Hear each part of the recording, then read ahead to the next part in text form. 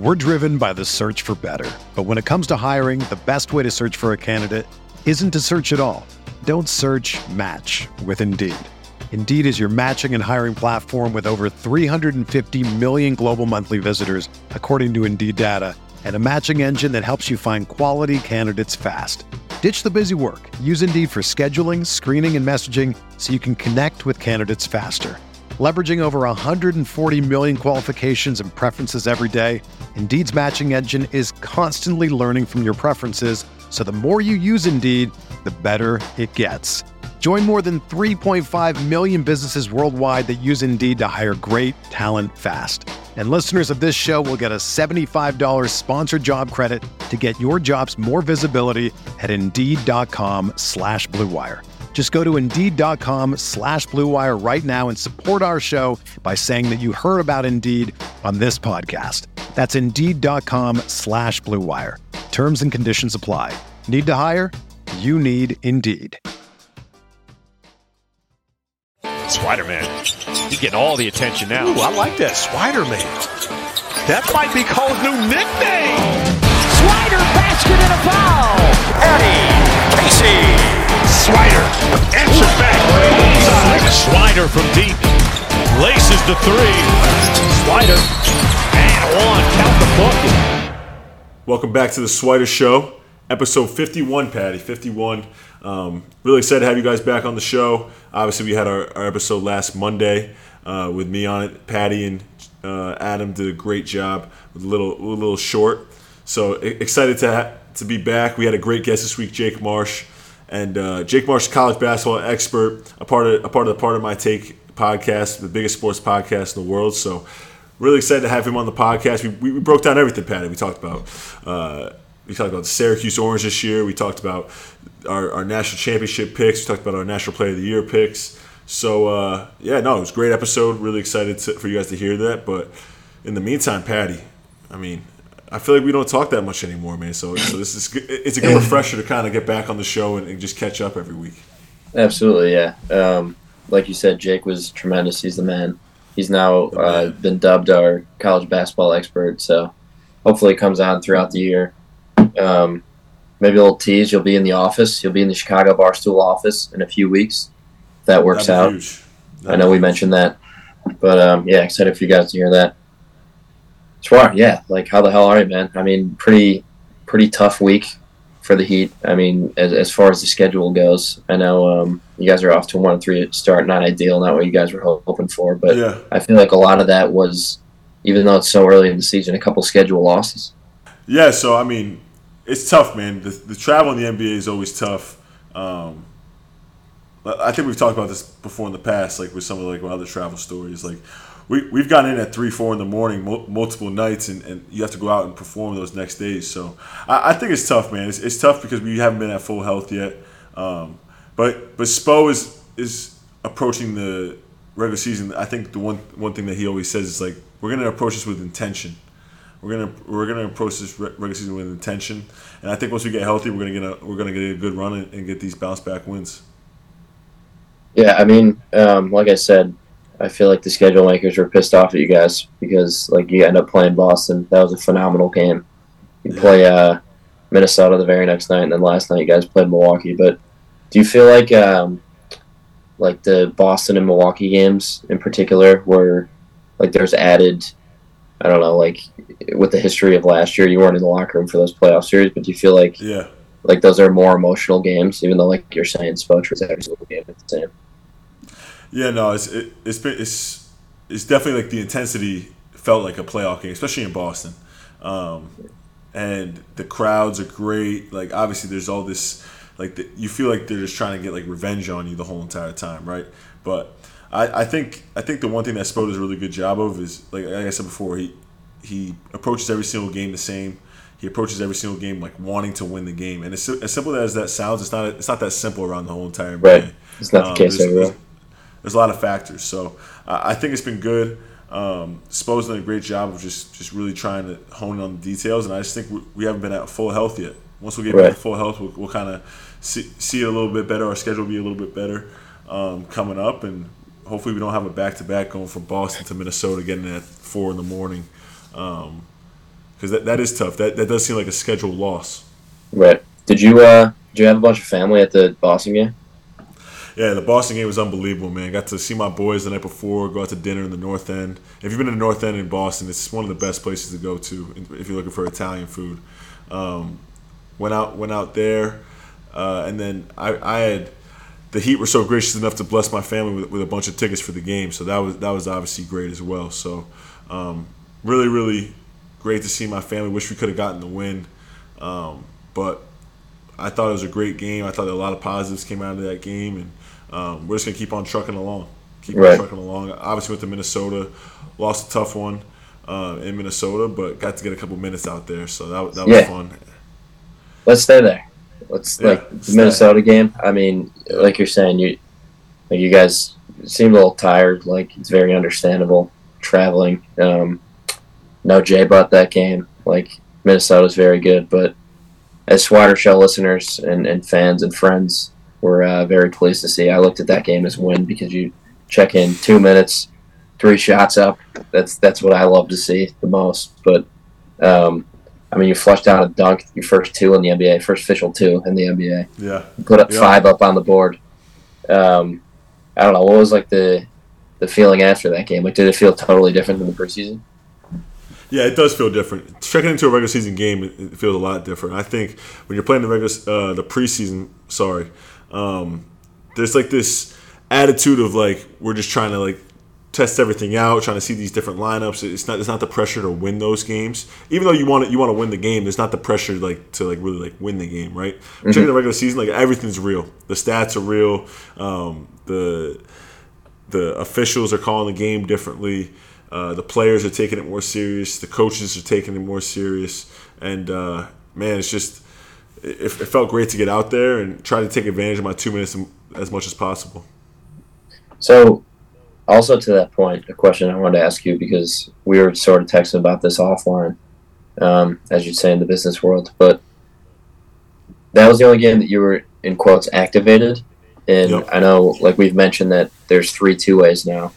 And you were explaining to me how there's now 90 total games that 2-ways can be activated total, but also up to 50 individually. So can you just explain that for like someone who doesn't understand contracts and is dumb like myself? Yeah. So the new CBA obviously introduced a third 2-way. The third 2-way is obviously a blessing for 30 other guys to have a chance to play in an NBA game, which is awesome, right? But when they did that, they also made a rule that you can only be active. The 3 2-ways can only be activated for 90 games combined. So one player can be activated for 50 games, up to 50 games, but all 3 combined, like I just said, can only be activated for 90 games. We're at 9 games activated right now. So there's been Jamal and RJ have suited up for all 4, and then I've only suited up for 1. So at 9, about 10% done for the season of being activated. Out of 90.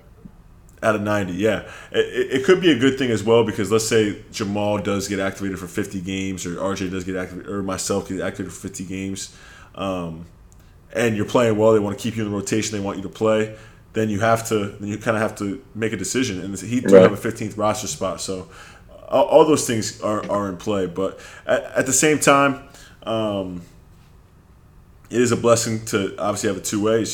It's part of the CBA now, so you like I think every single team is approaching it a little bit differently, and I haven't seen a lot of 2-ways dressed, to be honest. A lot of these 2-ways, they're kind of saving those days of activation for the games, for the games where they need guys when they're injured. And, where there's like hopefully injuries, not hopefully injuries, but when there are injuries, it's inevitable. We don't hope for injuries, but. And we've honestly had injuries to our team early in the season, so we've been using those guys to be activated.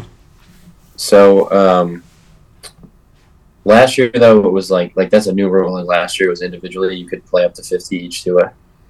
Yeah. So both 2-ways play up to 50, and then they just changed the rule to 90 altogether. So for the listeners out there, if us 3 were on a 2-way with the Heat, let's say, for example, hypothetically. Yeah, let's just throw it out there. If you had 50, me and Adam would then have 40 between us to play games in. Yep, that's how it works. All right. See, that's very helpful, not only for the listeners, but for me, because I didn't totally understand that. But I love the two-way guys now. Every time I see one, I text you, like, on the bench.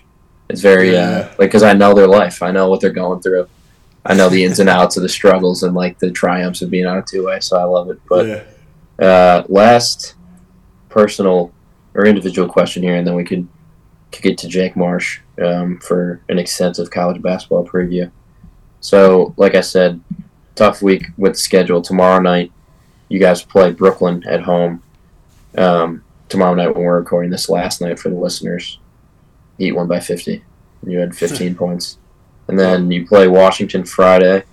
I'll say that's a W. But my question here is the Lakers. You play next Monday. Yeah. Do you think, like, from your standpoint, you know all those guys, you know the coaching staff, like, will that be a little weird playing, like, against the team, your former team? Have you even thought about that yet? No, I haven't really thought about it. I think it was weird for me during the preseason to watch the Lakers play, just because I'd been there. Obviously, seeing a lot of the guys that I've played with playing those games, seeing Scotty on the bench and yeah, like, it's also like when you're watching the preseason too, like as a second year too, that's like you would have been like starting in those games. I mean, maybe, but no, it was definitely weird at first. I think I've kind of gotten used to it now, but I think when I see all those guys, it'll be all good vibes. It'll be fun to see them, and hopefully they'll be excited to see me as well. Yeah, I know there won't be like any bad blood or anything. I was just curious about the thought process going into that. Definitely. Yeah, no, it's been obviously a great journey so far in these 2 years, and Lakers are a part of my journey, and man, just super blessed and thankful to be a part of two great organizations. I actually I lied. One last question: when does the G League season start? G League season starts November 11th. So that's first games. The first games are The first games are November 10th. First games are November 10th. Our first game is November 11th. So we'll see. We'll see what they do. Obviously, been blessed to be in Miami this whole entire time. But also at the same time, I'm willing to do whatever it takes to play. I mean, I love to play, and I won't be mad or sad at all going down to Sioux Falls. Absolutely. All right. Well, I think if we have nothing else, we got, I think, about 45, 50 minutes with Jake Marsh. Like we said, great preview. This is a national preview. Little teaser. We'll have a Q's guest next week that has been on the show before, and it's still my favorite episode we've done to date. But that's not to say last year Jake Marsh wasn't awesome. This year wasn't awesome. Answer all your college basketball questions. Touch on some Barstool stuff. Make some predictions. But very fun. I will talk to you guys next week, so I don't know if you want to sign off here yourself. Yeah, super excited for the week coming up. Obviously, hopefully we get some wins, get in the win column here, and another great week, another great episode, and let's kick it over to Jake. We're driven by the search for better, but when it comes to hiring, the best way to search for a candidate isn't to search at all. Don't search, match with Indeed. Indeed is your matching and hiring platform with over 350 million global monthly visitors, according to Indeed data, and a matching engine that helps you find quality candidates fast. Ditch the busy work. Use Indeed for scheduling, screening, and messaging so you can connect with candidates faster. Leveraging over 140 million qualifications and preferences every day, Indeed's matching engine is constantly learning from your preferences, so the more you use Indeed, the better it gets. Join more than 3.5 million businesses worldwide that use Indeed to hire great talent fast. And listeners of this show will get a $75 sponsored job credit to get your jobs more visibility at Indeed.com/Blue Wire. Just go to Indeed.com/Blue Wire right now and support our show by saying that you heard about Indeed on this podcast. That's Indeed.com/Blue Wire. Terms and conditions apply. Need to hire? You need Indeed. Welcome back to the Swider Show, everyone. We have a very special guest, a repeat guest, actually, an Orange man himself, Jake Marsh, man. Welcome back to the Swider Show. We're happy to have you back, man. Thank you guys for having me. This is a very exciting time of year. We've got NBA in full swing, college basketball starting in just a few days here, so it's awesome. Jake, what would you consider yourself an expert in? Obviously, you guys talk about all these different types of sports. You have to be on your toes, ready for obviously NFL, NBA. all the major pro sports. But like, do you consider yourself a college basketball guy? Like, is that like your like expertise? Yeah, I'd say if it was a sports trivia game and there was one category I had to pick for myself, it would be college basketball. More specifically, college logos. I know every single D1 logo in the books. That was your thing on the dozen, wasn't it? Yeah, that was my niche category. Hell I was yeah. perfect, and then Jeff started using secondary logos, and that's where I was screwed. But yeah, I love looking at college logos. Well, that's perfect. It's perfect timing. Thanks again, Jake, for joining us. But I think we're going to have to claim you as our national college basketball expert moving forward because we did the same thing last year. I know we're always Cuse heavy and you're a Cuse guy, but I think you have enough knowledge that we might need to make this like an annual thing, like a college basketball preview with Jake. We'll have you check in throughout the year. So if that's cool with you. I mean, yeah, let's do it. Yeah. I'm all for it. Hopefully Syracuse is good this year, and we'll talk about our alma maters. Exactly.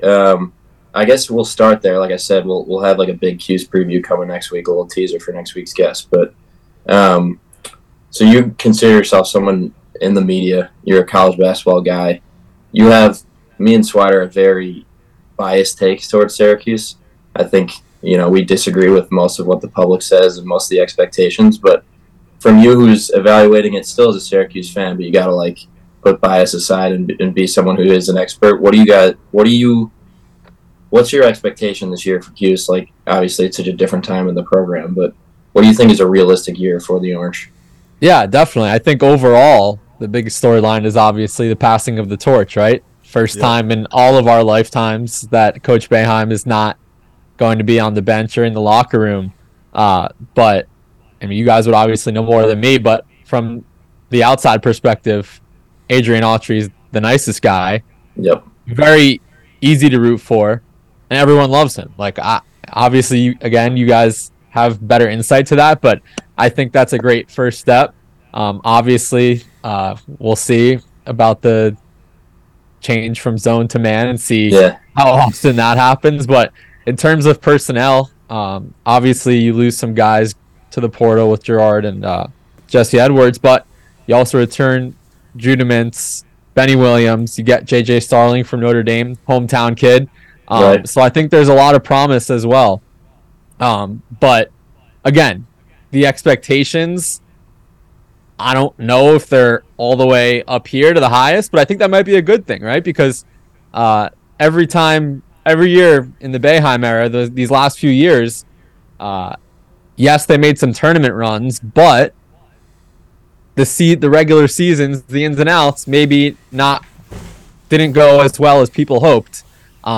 So I think now there's really no target on Syracuse's back, right? So I think that actually could take off some pressure and be a good thing for these guys. I know they have a tough schedule. They're playing in Maui, right? Which is like the most loaded Maui field ever. It's so unbelievable. It's unbelievable. Yeah, that'll be an early indication on what they've been up to in the offseason. But they're probably going to go into that tournament as one of the underdogs, right? So like, how often is Syracuse going into a big event as a real underdog? And that's what we have here. So I think the identity of this team is different than in years past, which could be a good thing. I agree, man. I think Red did an awesome job this offseason in the transfer portal and even navigating the whole entire NIL space, right? College sports is so different now. You might be able to touch on this a little bit more since you follow the sport. But I know Syracuse hasn't had the easiest time, especially with the departure of Adam Weissman, to get that NIL money, or at least show that they have it, right? So getting Judah Mintz back, getting Naheem McLeod in the transfer portal, getting J.J. Starling, getting Chance Westry in the transfer portal, I thought he did an amazing job this offseason with the cards that he was dealt. Is Weitzman out? I know there was reports earlier. Are they still not allowed to do business together anymore? Yeah, Weitzman is out. His suite in the Dome is gone. He's so weird. No longer. Yeah, he's no longer a Syracuse booster, if you were so to say. Yeah, I don't know about that. He brought a lot of eyeballs to Syracuse basketball and Syracuse athletics that weren't really on it before.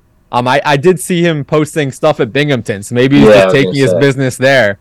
But I don't know the ins and outs of how that decision went down, but I didn't notice anything negative that he was bringing to the program. I don't know if you guys agree or not. Yeah, no, he's definitely not bringing anything negative towards the program. He's really close to Red. He's really close to Alan Griffin's like one of his best friends. Coach Boeheim is obviously he's boys with Boeheim. Very, very close friend. Even when Patty and I were out in Skinny Atlas, Weissman has a house out there, and he was visiting Coach Boeheim and just saying hello to him. So obviously, like, I don't think he would do anything ever to hurt the program, but definitely it's not the same as it used to be. Yeah. Yeah. Quick side note: when I was pulling down the driveway, he had like the nicest car I've ever seen in my life, the Rolls Royce. I was trying to pull around it and not ruin the grass, but also not hit his car. It was like the most nerve-wracking moment of my life. But kind of shifting gears, like I said, we don't want to like perfectly focus on Cuse. But the big talk in college basketball this past week has been scrimmages, because I know there's like scrimmage season. Titus always mentions like secret scrimmage season, and I always remember growing up, like Swider, when we were at Cuse, we played Pace and Lemoyne, and it always seemed like teams would play those games, and it was like Division II teams. And like I remember when I was playing Division II, I would follow it and be like, oh my god, like Dominican is playing, Rutgers this St. week. John's. And it was always yeah. But this year, I feel like it's like big time actual matchups. Like Illinois just beat Kansas. I know like Tennessee went into Michigan State and beat them. UNC played your hometown FAU Owls, and I'm just like wondering what you think the point/benefit of those are from like those schools' perspective, and I guess like just what are you getting out of it if you're playing like a big time game and it's not even really counting on the schedule? Yeah, I think there's a few ways to look at it. First off, the D2 thing, the D2 games, I feel like it's only going to provide negative headlines if you're the D1 school. Like this week, we just saw Louisville lose, and we saw St. John's, I think, lose to Pace. They lost to Pace. So I think the chatter is going to be bad. There's no upside, in my opinion, for D1 schools, but it's an exhibition. If a walk-on scores, that's always great. Oh, of course. Yeah, absolutely. I see your point. Yeah, yeah. Like I think Syracuse did lose to Lemoyne in like 2010. Yep. And then they ended up getting the 1 seed, and right. They were the favorites. Yeah, you're exactly right. To win it all. But to your point about the high major games in the exhibition, I think a lot of them are charity exhibitions. So I think that might be a reason, because I think that's a new trend. Doing like the marquee matchups in the preseason. Right. But I'm reading here, the charity exhibition between Michigan State and Tennessee was to support relief following the Maui wildfires in August. So I'd assume, obviously it's a great cause, so why not? It's a double bonus because it raises money for charity, obviously, and you're getting a lot of eyeballs on college basketball at the end of October. When does that ever happen? Never, right? We're in the thick of NFL. College football is coming down the stretch. NBA is just getting started. So not a lot of people are talking about college basketball in October, right? But when Tennessee, Michigan State, and Kansas and Illinois are playing each other, there's reasons to talk about it. So right. I think it's cool. Yeah, see, I'm the asshole there. I could have done a little bit more research and found it's for charity, but no, I didn't. I've heard it. I remember seeing that about the Michigan State game. Now that you say it, but I was just more so wondering, like, Kansas lose to Illinois, and people are now like, oh, they shouldn't be the number one team in the country. It's like, I guess, like, if it's for a good cause, of course, I'm behind it. But yeah, so I hope we start seeing that more frequently. Yeah, I remember when I was at Villanova, we played USC in an early season. It was like to help with wildfires and stuff like that. And we lost to USC early in the year. And when we lost to USC early in the year, like the Nova fans were like, "Oh, this team's done." It's like, guys, it's October 17th. Like, you got some time. Like, give us a break. But it's always great to kind of get your feet wet in an environment like that. I remember Andy Enfield after the game said it was one of the biggest wins in program history in an exhibition game. So I think it's but it's also funny. Like, you see St. John's beat Rutgers, and then you see them lose to Pace, right? It's just like you see this all the time in the NBA, right? Like the Warriors, even like their 73-9 season, they probably lost to like a bad team in the NBA. It's just like there's so many things that happen, so many things that go on. Obviously, kids aren't going to take the D2 team as serious as they do Rutgers. And at the end of the day, you're dealing with 18 to 22-year-old kids. Like there's going to be some downfall. Yeah, 100%. I'm double checking this, but I feel like a year that the Lions went 0-16, they may have gone 4-0 in the preseason. I think that's true. Yeah, they did. They went 0-16 in 2008. They went 4-0 in the preseason. Like that just proves you cannot judge this. Yeah. Like it doesn't matter.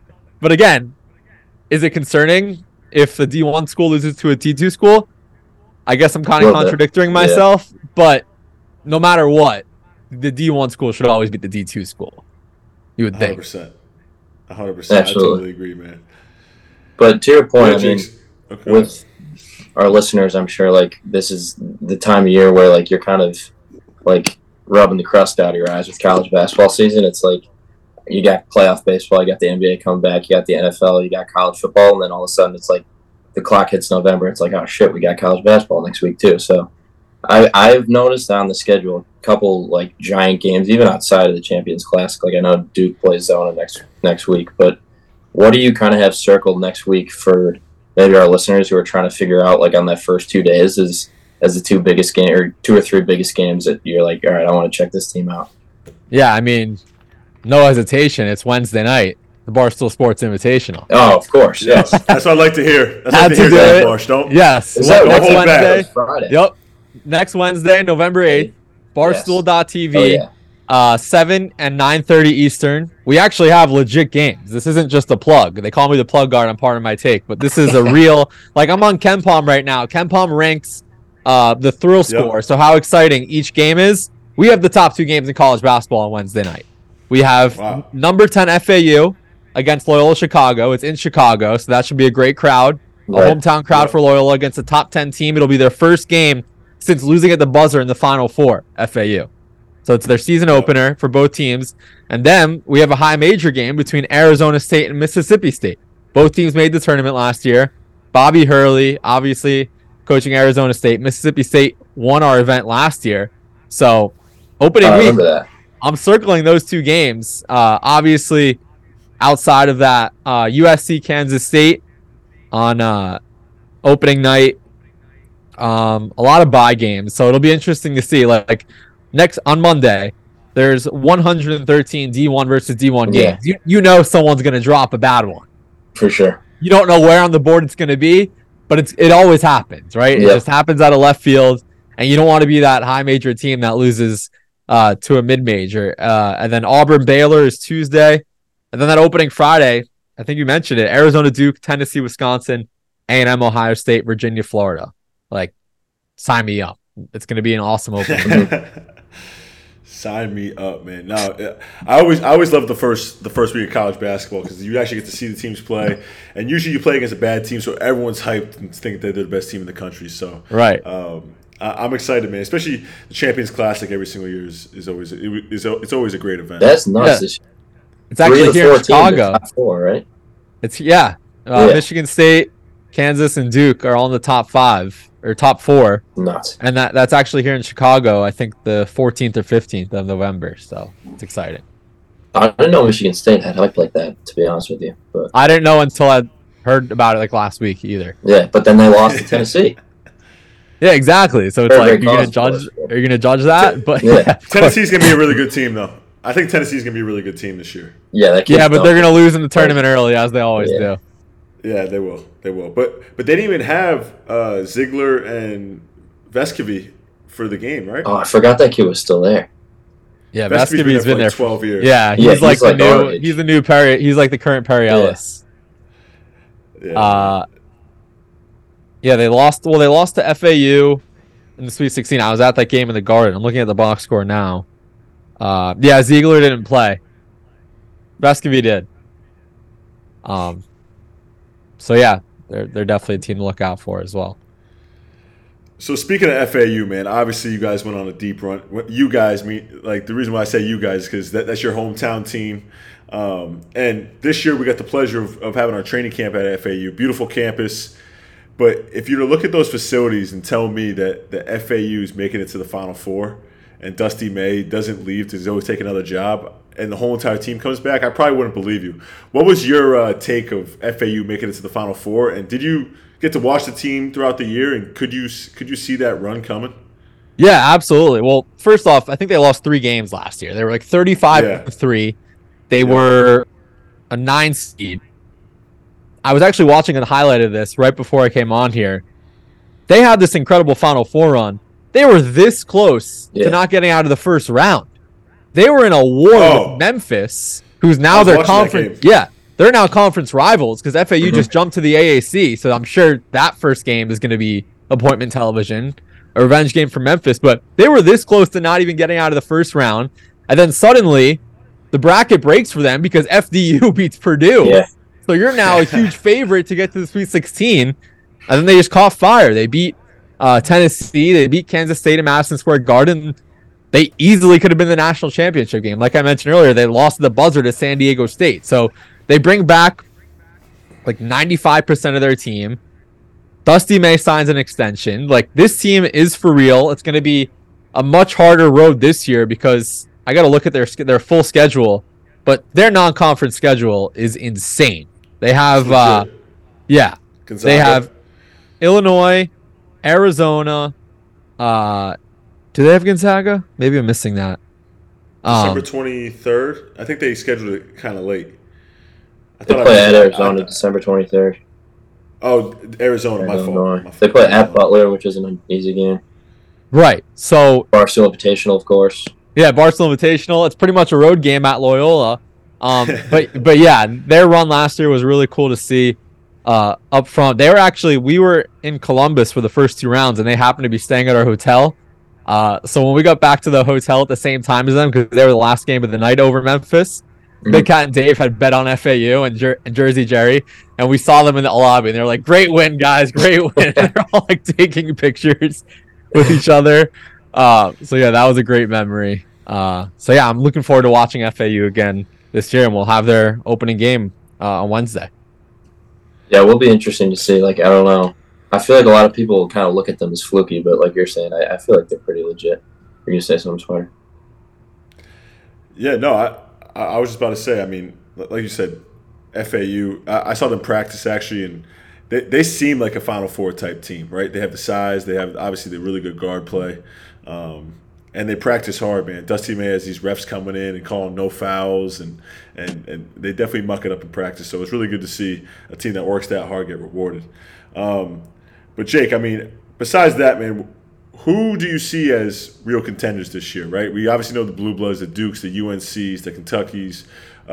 Kansas will obviously be right back up there. We talked about Michigan State earlier being a top 5 team. Obviously, we'd love to throw our Syracuse Orange in there. But who could you see as being real contenders this year? And, I mean, let's be honest. There's probably 4 to 5 teams this year that have kind of separated themselves. But you never know. It's college basketball. It's early. Yeah, definitely. I think, like you said, the Blue Bloods are always going to be in the mix. Kansas getting Hunter Dickinson is the biggest splash in the transfer portal.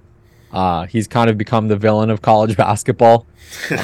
Every road game, people will get on him about it. Duke returning Filipowski, and obviously next year, getting Cooper Flagg is just huge for the program. It's Duke. They don't need any boost, but just them getting him is humongous. Yeah. But outside of the Blue Bloods, I believe Miami returns those guards. Omir, I believe is Norchad Omir. I believe his name is. Yeah. Wong's got to be gone, right? Wong's gone. Wong is gone. Yeah. Not Nigel Pack and Omir. Yeah. Omir's not a guard. He's 6'7". And Wooga Poplar is back. They get Matthew Cleveland, the transfer. They obviously are coming from the Final Four. I like Coach L a lot. He's one of those guys where you can never doubt yourself betting on him, picking him, because he always finds a way. But yeah, they're one of the teams. I'm a little biased, but I love what Eric Musselman does with Arkansas. He always just seems to make the right selections in the transfer portal. So yeah, those are 2 teams outside of like the usuals. UConn could run it back. Who knows? Dan Hurley, awesome. Yeah, so those are some teams that come to mind. We got to throw Marquette in there too. Sweater show. big time Sweater Show guest Tyler Kolek. Yeah. First team All-American, preseason first team All-American, man. Absolutely. Obviously, you talk about those teams. Do you see in the ACC? You obviously talked about Miami. Do you see UNC getting back to form this year? Obviously, they had a historic run to the national championship 2 years ago. Had a very disappointing year last year. Caleb Love leaves, goes to Arizona.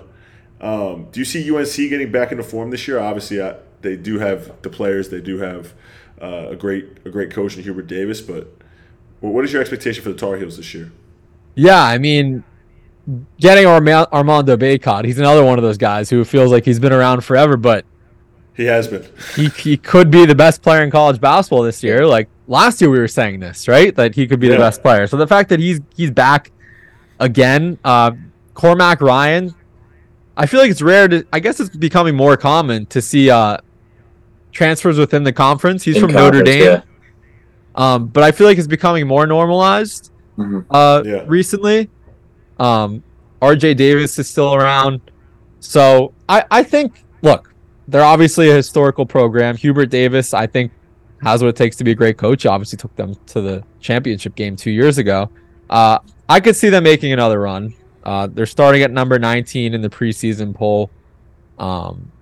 Which seems a little low based off of the talent that they have. Yeah, and they're actually a team similar to Syracuse where past years, so much hype, they had a huge target on their back. Now they're going to get slept on. Like, I didn't even consider them when you guys asked for title contenders a few minutes ago, but maybe that's good for them. Like, who knows? Like, last year they had like that Sports Illustrated like remake of the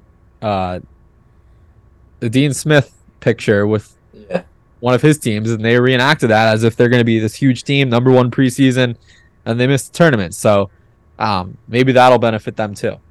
Well, that was like the whole equation to figure out going into the season last year. Is like, is this going to be the team that they were for 5 months, or for like 3 weeks where they were just like got so hot and ran through everybody? And unfortunately for them and their fans, it ended up being the first version. But yeah, kind of on that point though. No, go ahead. I saw Hubert Davis at my Washington Wizards workout, Jake, and you'll like this. We obviously the first thing he said to me is like, "Man, I'm so happy that you're out of college basketball." That was obviously my best game in my college career. But oh yeah, I go to him. I was like, "Hey, like the start of that run was against us, beating us. Like Patty knows this. Like the feeling was, if we win that game, I don't think they make the tournament." No, they were playing for their lives. Like, it was like late February. Didn't they lose at home to like an awful Pitt team at the time too? I think they lost 2 days before they played us, and they were like really on the ropes. Like they were on the bubble. They were like Lenardi was like they need to, like, this could be America's team on the bubble that we're all going to be rooting for, and this and that. And then they go on this. They obviously beat us, beat Duke at Duke, win like 2 or 3 games in the ACC tournament, get the 8 seed. And then obviously go on the historical run to the national championship, and probably should have won that game. It was an overtime game. Oh, with us, 36 for goal. Yeah, it was actually nuts. You know, Jake, how they do that tradition where they start like a walk on? Yeah. For senior day, like they started a walk on. Who was the kid, Swider? I felt bad for him. James McAdoo. Was he a walk on? Ryan McAdoo. James is his older brother, right? Ryan, I actually have a very funny story about this, but go ahead, I'll tell it after. Well, I mean, they started the walk-on, and they put him on Cole, and Cole hit like 4 threes the first 4 possessions. I felt very bad for the kid. Usually they just put him in and then like call a timeout. They kept him in for a few possessions. No, it was like first 90 seconds, Swider just shot 3 threes and made all of them. So, Patty, funny story. I don't even think I've told my dad this story. I've been meaning to tell him this because it's really cool. So, Bob McAdoo played for Coach Riley with the Lakers for years, and then he was assistant coach for the Heat for years as well. So we're at FAU during training camp, and he's there. He's there the first couple of days, and then like I told you before, I try to go in early and get my lifts in and everything like that. And Bob McAdoo walks in early one day. He's like, "Hey, Cole," and I'm like, "Holy crap, this is Bob McAdoo, legend." It doesn't cross my mind that it was obviously his son that I played against in UNC, right? He comes up to me. And he's like, "Man, you didn't have to do my son like that when we played him on senior night." It really wasn't his fault. I was like, what are you talking about? He was like, man, my son guarded you for the first couple possessions, and then you end up lighting him up for 36, and he couldn't even get a shot off because of you. So thanks, man. Yeah. And after that, it was great. But no, it was so funny because at the beginning of the game, Coach Boeheim goes, all right, they're starting the walk-on. Whoever the walk-on's guarding, we're going 1-4 flat. Just shoot the ball, son. Just score. So literally the first play of the game, Joe sees the walk-ons on me, throws me the ball. Hezzy 3. Second play of the game, 2 dribble pull up, cash. 5 points in like the first, like Patty said, like literally like first 30 seconds. It was immediate. And then he got subbed out. And, yeah. I felt bad. Tough one. Did they give him an ovation? Yeah. He got a little clap. Like it was like we're up like 12-3 when he got out of the game. I think it actually might have been a timeout. Yeah. Oh my God! By the way, I got confused. So Bob, he used to be affiliated with the Heat, but James Michael McAdoo was the UNC player that I was thinking of. Yeah, and he was on the Warriors for a bit. Yeah. Yeah. Mm-hmm. Yeah. But kind of a perfect segue here. I wanted to ask you about. So not to steal the segment, but like I said before we started recording, I listened to you on Titus last week. Very good show. I recommend it to anyone who's tuning in. But you kind of float out this idea of good for the sport for college basketball, and like I don't know whether it's games that are played or people getting in headlines. We mentioned Pitino before. He's someone. It's like when Rick Pitino's in college basketball, it's good for the sport. But yeah, how do you look at like an UNC legend like Caleb Love or a Michigan legend Hunter Dickinson? These guys that are like ingrained in those programs' history, and then they end up leaving and finishing their careers elsewhere. I think that's such a popular complaint right now by like old heads that love old school college basketball. So it is like kind of solving the issues of guys staying in college, but what do you make of like them leaving and going somewhere else? And do you think that's good for the sport or something that's kind of like a black eye of the new transfer thing?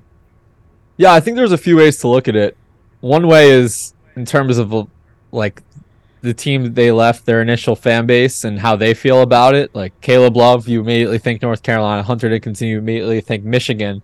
So like in terms of a legacy, will we see those guys like have their numbers retired because they left? Maybe not anymore. But in terms of the overall picture, I think it's great for the sport, right? Because you have more storylines and more drama. Like, could you imagine if North Carolina plays Arizona in the tournament? Michigan plays Kansas. Like, think about what. That's an announcer's way to look at it. That's a storyline. Exactly. So, I think that puts, like we mentioned earlier, it might allow the chance for people who don't regularly watch college basketball like us to tune into a tournament game because you have this super villain in Hunter Dickinson who could potentially be playing in I don't know, a Sweet 16 game as number 1 Kansas takes on a 4-seed Michigan for the right to go to the Elite 8. Like, just picture that. So, right. If these guys stay at the school, obviously they're going to help build their legacy at that school, but you're not really getting any extra juicy storylines on the side. So I think it depends which lens you want to look at it in. Another day is here, and you're ready for it. What to wear? Check. Breakfast, lunch, and dinner? Check. Planning for what's next and how to save for it? That's where Bank of America can help. For your financial to-dos, Bank of America has experts ready to help get you closer to your goals. Get started at one of our local financial centers or 24/7 in our mobile banking app. Find a location near you at bankofamerica.com/talktous. What would you like the power to do? Mobile banking requires downloading the app and is only available for select devices. Message and data rates may apply. Bank of America NA, member FDIC. Yeah, I totally agree because it is like it's two complaints at the same time because you're like, I hate when people leave early, but then if they do stick around, and now it's like, I don't know. In both those situations too, I feel like Caleb Love, it was like both sides. It was like a mutual parting of ways. Right, and I don't know the details of how each happened, but yeah, just looking at it without all of the facts, which I guess is what we do here on podcasts, right? We just rush to judgments. No, it's always hard to tell, right? Towards the end, it just seemed like it just wasn't a good marriage, and it was probably best for both of them to move on. But we've obviously talked about a bunch of players here. I have my National Player of the Year pick, and also a preseason national title prediction. I'm a little biased, obviously, but who would be your National Player of the Year pick And then while we're at it, we might as well just throw in the national title pick as well. And then we're gonna come back to this in March and see how right or wrong you were. Okay. Yep. Player. I think Zach Edey has a huge chip on his shoulder. He's obviously huge, no pun intended. But at what they're point do coming. we stop giving it to big guys? Yeah, I don't know. You know more than us, Cole, but the difference in height in college basketball is so much more important than in the NBA, right? Because in the NBA, everyone seems like they're big. Everyone's plus size in the NBA, and then obviously the physicalities. It takes away. Obviously, there's Victor. Victor's a specimen, but besides that, everyone's around the same size. Yeah. Yeah. So Zach Edey coming off of one of the worst losses in college basketball history, with Fairleigh Dickinson and Purdue. I feel like, and I think everyone else from that team is gone except him. For the most part, everyone else that like regularly played in the lineup. Let me double check that. I think their guards might be back, but they struggled last year. They had some young guards. Some young guards. Yeah. Fletcher Lawyer. Lawyer's back. That's exactly what I'm thinking of. But everyone else in their projected lineup is going to be a sophomore, except Lance Jones, who's a transfer from Southern Illinois. So I think Zach Edey, just their game plan is just going to be give me the ball and get out of the way. Right. So I think he can rack up some stats. Purdue is preseason number 3. So we'll see. Yep. I don't want to double down and say they're going to win it all, because saying a Big Ten team's going to win it all is, as we know, never a nice pick. Never a good pick, because we're still looking at Michigan State 2000. Last time it happened. Last time a 16 beat a 1 the next year. UVA cut down the nets. That's true. That's true. One way to look at it. Yeah, that is the ultimate redemption story. Right. What if we just say screw it and say Purdue's going to win it all? But we would look so stupid if they're out in the first round. Well, I just don't want to root for Purdue. I'll be honest. You're not a Purdue guy? I just don't know if I'm not a big guy. Yeah, it doesn't seem fun. You guys know there was a take in our group chat last year. We have a group chat of Patty, Jimmy Boeheim, and myself. The group chat's actually called Podcast with a question mark, because we always talked about doing a podcast together. But there was a take that if Purdue did not have Zach Edey last year, they wouldn't have been a tournament team. I mean, there's no initial pushback from me. Yeah, it is hard to. I try to argue it, and it was during the loss to FDU, and I'm like, no, Matt Turner's a good coach. They would have found another big guy, this and that, and then you watch the game, you're like, these guys I don't know, they just missing shots, and it's just tough to argue. I hate picking national champions, because the last 2 years when I filled up my bracket, I remember this. My champion has been knocked out on day 1 the last 2 years. 2 years ago, I picked Kentucky to win it all.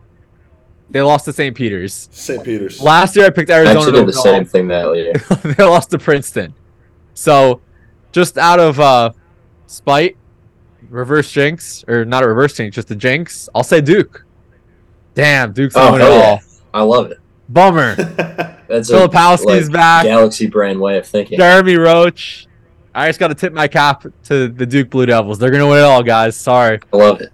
That's the most part of my take type of thing. Well, it's a perfect way of thinking. I learned from the best. Yeah. Wait, Swatter, who is your pick? For national champions, I'm going to go with Marquette, the Marquette Golden Eagles. Right. Shout out to my boy Tyler Cole. That's also my National Player of the Year pick. So even though they lost to Michigan in the close scrimmage, I still got them taking it this year. I was gonna pick Creighton, but then Jake, I'd be curious to hear your thoughts. Why are people kind of underrating the Nembhard departure? I don't know. I mean, didn't he miss I feel like if they had tournament him, the year I would easily before? pick them as my national title pick. Didn't but he point miss? guard's so important. When did he miss? He missed a significant amount of time somewhere. It was this past year. Was it last year? Yeah. Yeah, and people were like, "Oh, this is such a big deal," but I don't know. They're number 8 preseason. Yeah. So, but I think, Patty, to answer your question, I think that everyone wants Trey Alexander to be that guy, and now I would just rather have a there's no senior reason than for- someone who's Well, like Trey Alexander's going to be a senior as well. Wait, He's what a is he? junior. Transfer? I don't even know who that kid is. I'll be honest with you. He was he's number 23. He's like a 6'5" combo guard. Did he transfer to Creighton though, or was he there? No, he's been there. Yeah, he's been there. that's my bad. They also have another big, and on their end, Ryan Kalkbrenner. He's like amazing too. Didn't they make the Elite Eight? Yeah. Yeah, last year they were in the They league. did. Yeah, and then Baylor Shireman. He was 2 years ago. I remember when they landed him in the portal from South Dakota State, who was like almost undefeated. That was like such a big deal, right? When they landed him, and he's back. So I think they're a sneaky team too. I like that 1-2 punch of them and Marquette in the Big East. The Big East, by the way, and I said this on the Titus show. Yeah, it's the best. Storylines galore this year. Yeah. Do you think UConn's being underrated a little bit? What was that?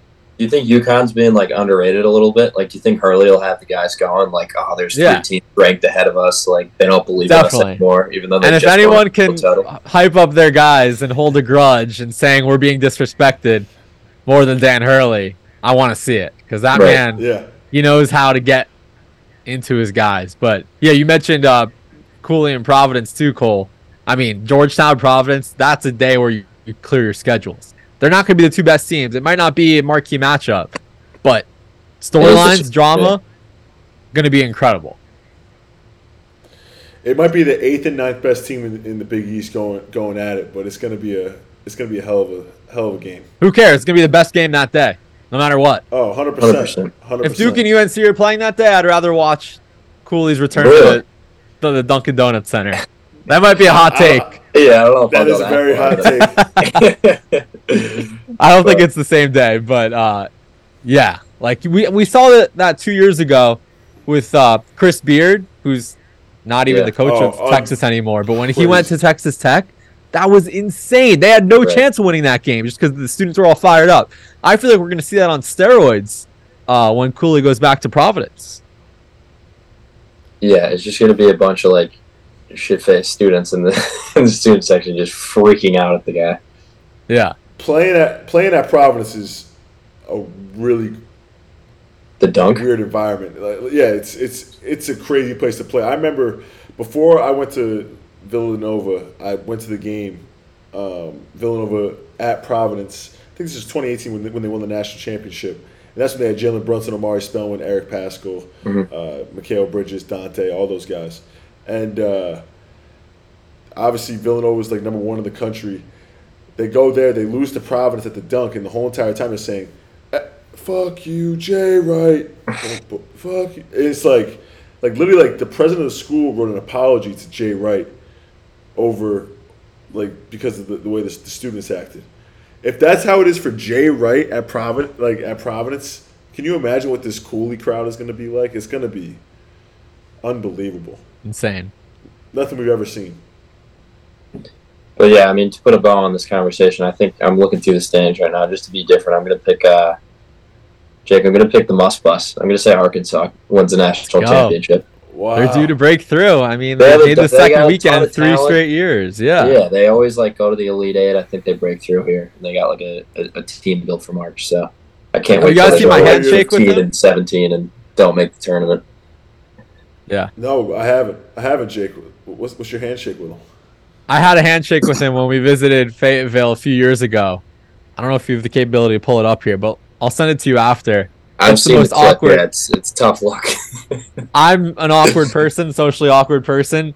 I just totally botched a dap up with him. I think I went in for a handshake and he went in for a hug or a dap up and a hug, and it just went viral right after that. We could definitely find the clip and put it out.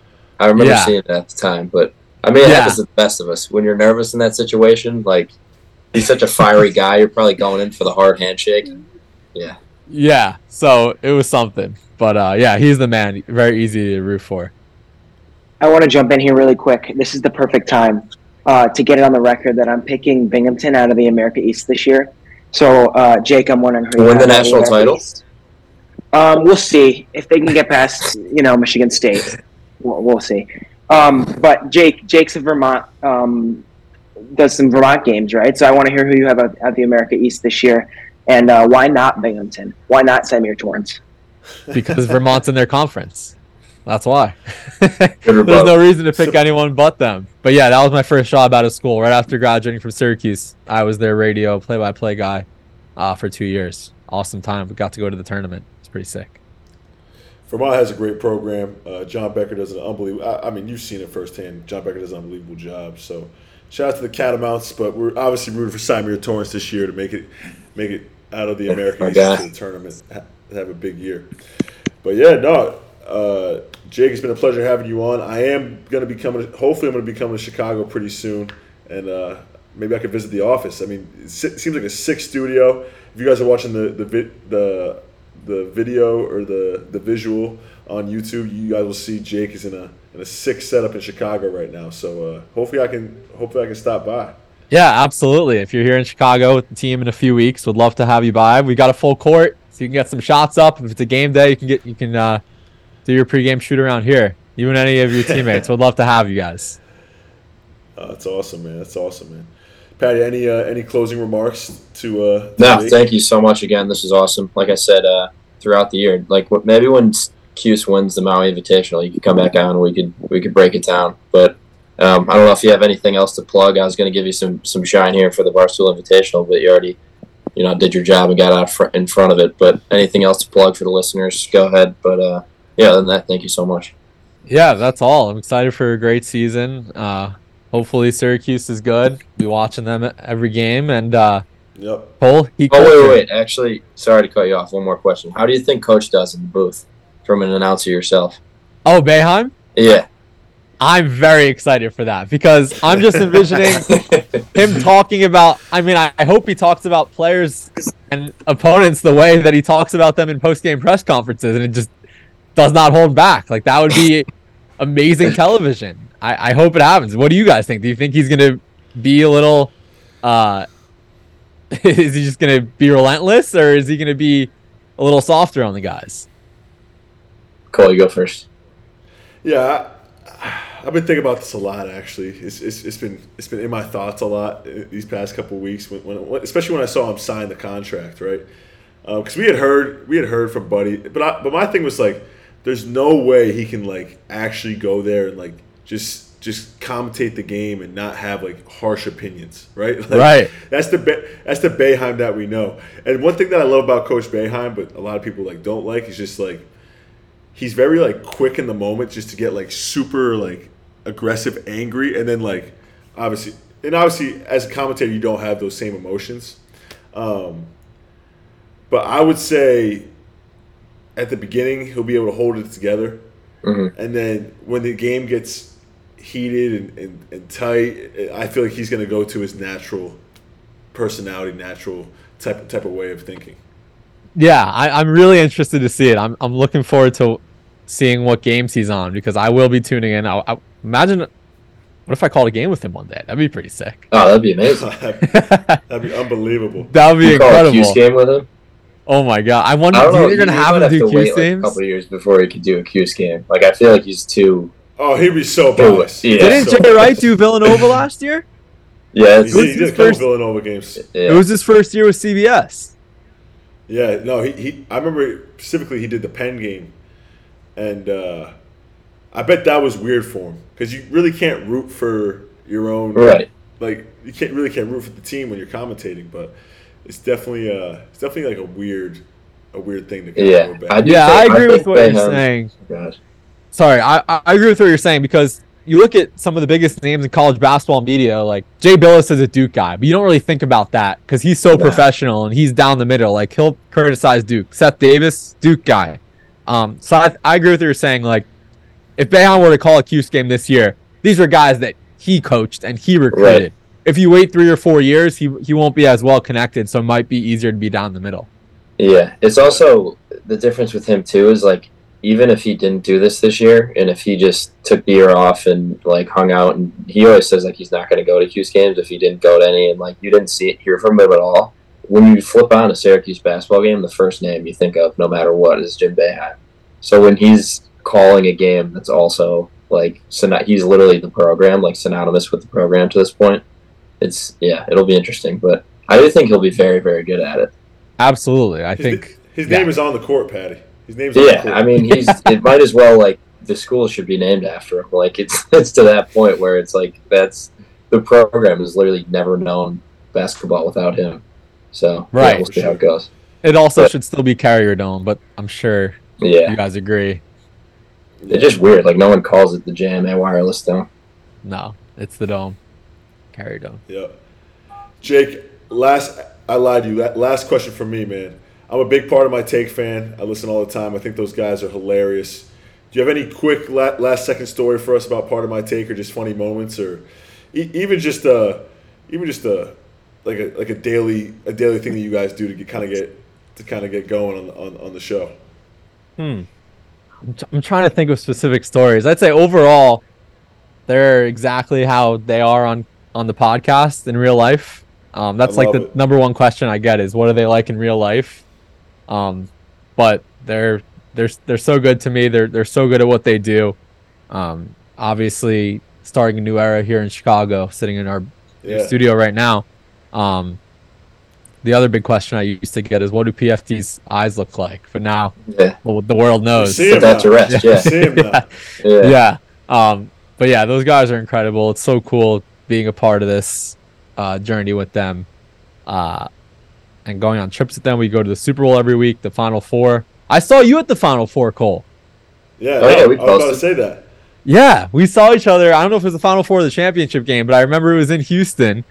That was on one of our big trips. We always go to the Super Bowl and the Final Four every year. So, yeah, it's really cool being a part of this. I was repping my Syracuse orange, but Jake, really appreciate you, man. Like I always say, there's nothing like the Syracuse family. Everyone looks out for each other, and we appreciate you coming on the show once again. Jake Marsh, college basketball expert and Part of My Take, and an upcoming broadcaster as well. So watch out for him this year, as obviously he's taking the world by storm. So thanks again, man. Thank you guys for having me, Cole. Heat culture, baby. Let's go. Yeah, absolutely. Let's do it. My man. I'm reckless, I'm dumb, according to you, but you don't know shit, you don't know how I move. I'm rolling, I'm smoking the dope. I ain't telling lies, baby, you know that I'm the truth.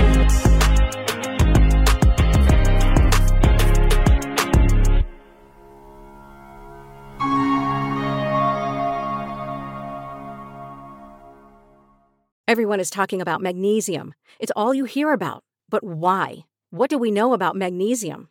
Well, magnesium is the number one mineral that 75% of Americans are deficient in. If you are a woman over 35, magnesium will help you rediscover balance, energy, and vitality. Magnesium supports more than 300 enzymatic reactions in your body, including those involved in hormonal balance. From functional medicine doctors to mental well-being and female hormone experts, we all know that magnesium is the one mineral to improve all aspects of well-being and health. But which one? Magnesium Breakthrough from Bioptimizers, the trusted choice recommended by leading experts with 7 best-absorbed forms of magnesium to ensure your body receives the support it needs for overall well-being. Go to bioptimizers.com/balance today and use code BALANCE10 for 10% off. Support your journey to wellness at bioptimizers.com/balance. Magnesium Breakthrough from Bioptimizers, your foundation to optimal health and vitality. What's up, everybody? Thank you guys for tuning in. We really hope you enjoyed this week's show. To find out who will be joining us next week, make sure you're following us on all social media platforms, at Swider Show on Instagram, at Swider Show on Twitter, and at Swider Show on TikTok. We also recently developed our very own YouTube page, www.youtube.com/@SwiderShow, and subscribe. You can send in a mailbag question to be featured on the show, swidershow@gmail.com, and of course, if you haven't already, make sure to turn on those notifications so you never miss an episode week to week. Cole Swider Show with Patty Casey is presented by Blue Wire Podcasts, and our executive producer is Adam Lewis. Swider Show is created by Cole Swider, Patty Casey, and producer Adam Lewis. All rights reserved. Thank you guys. We'll see you next week.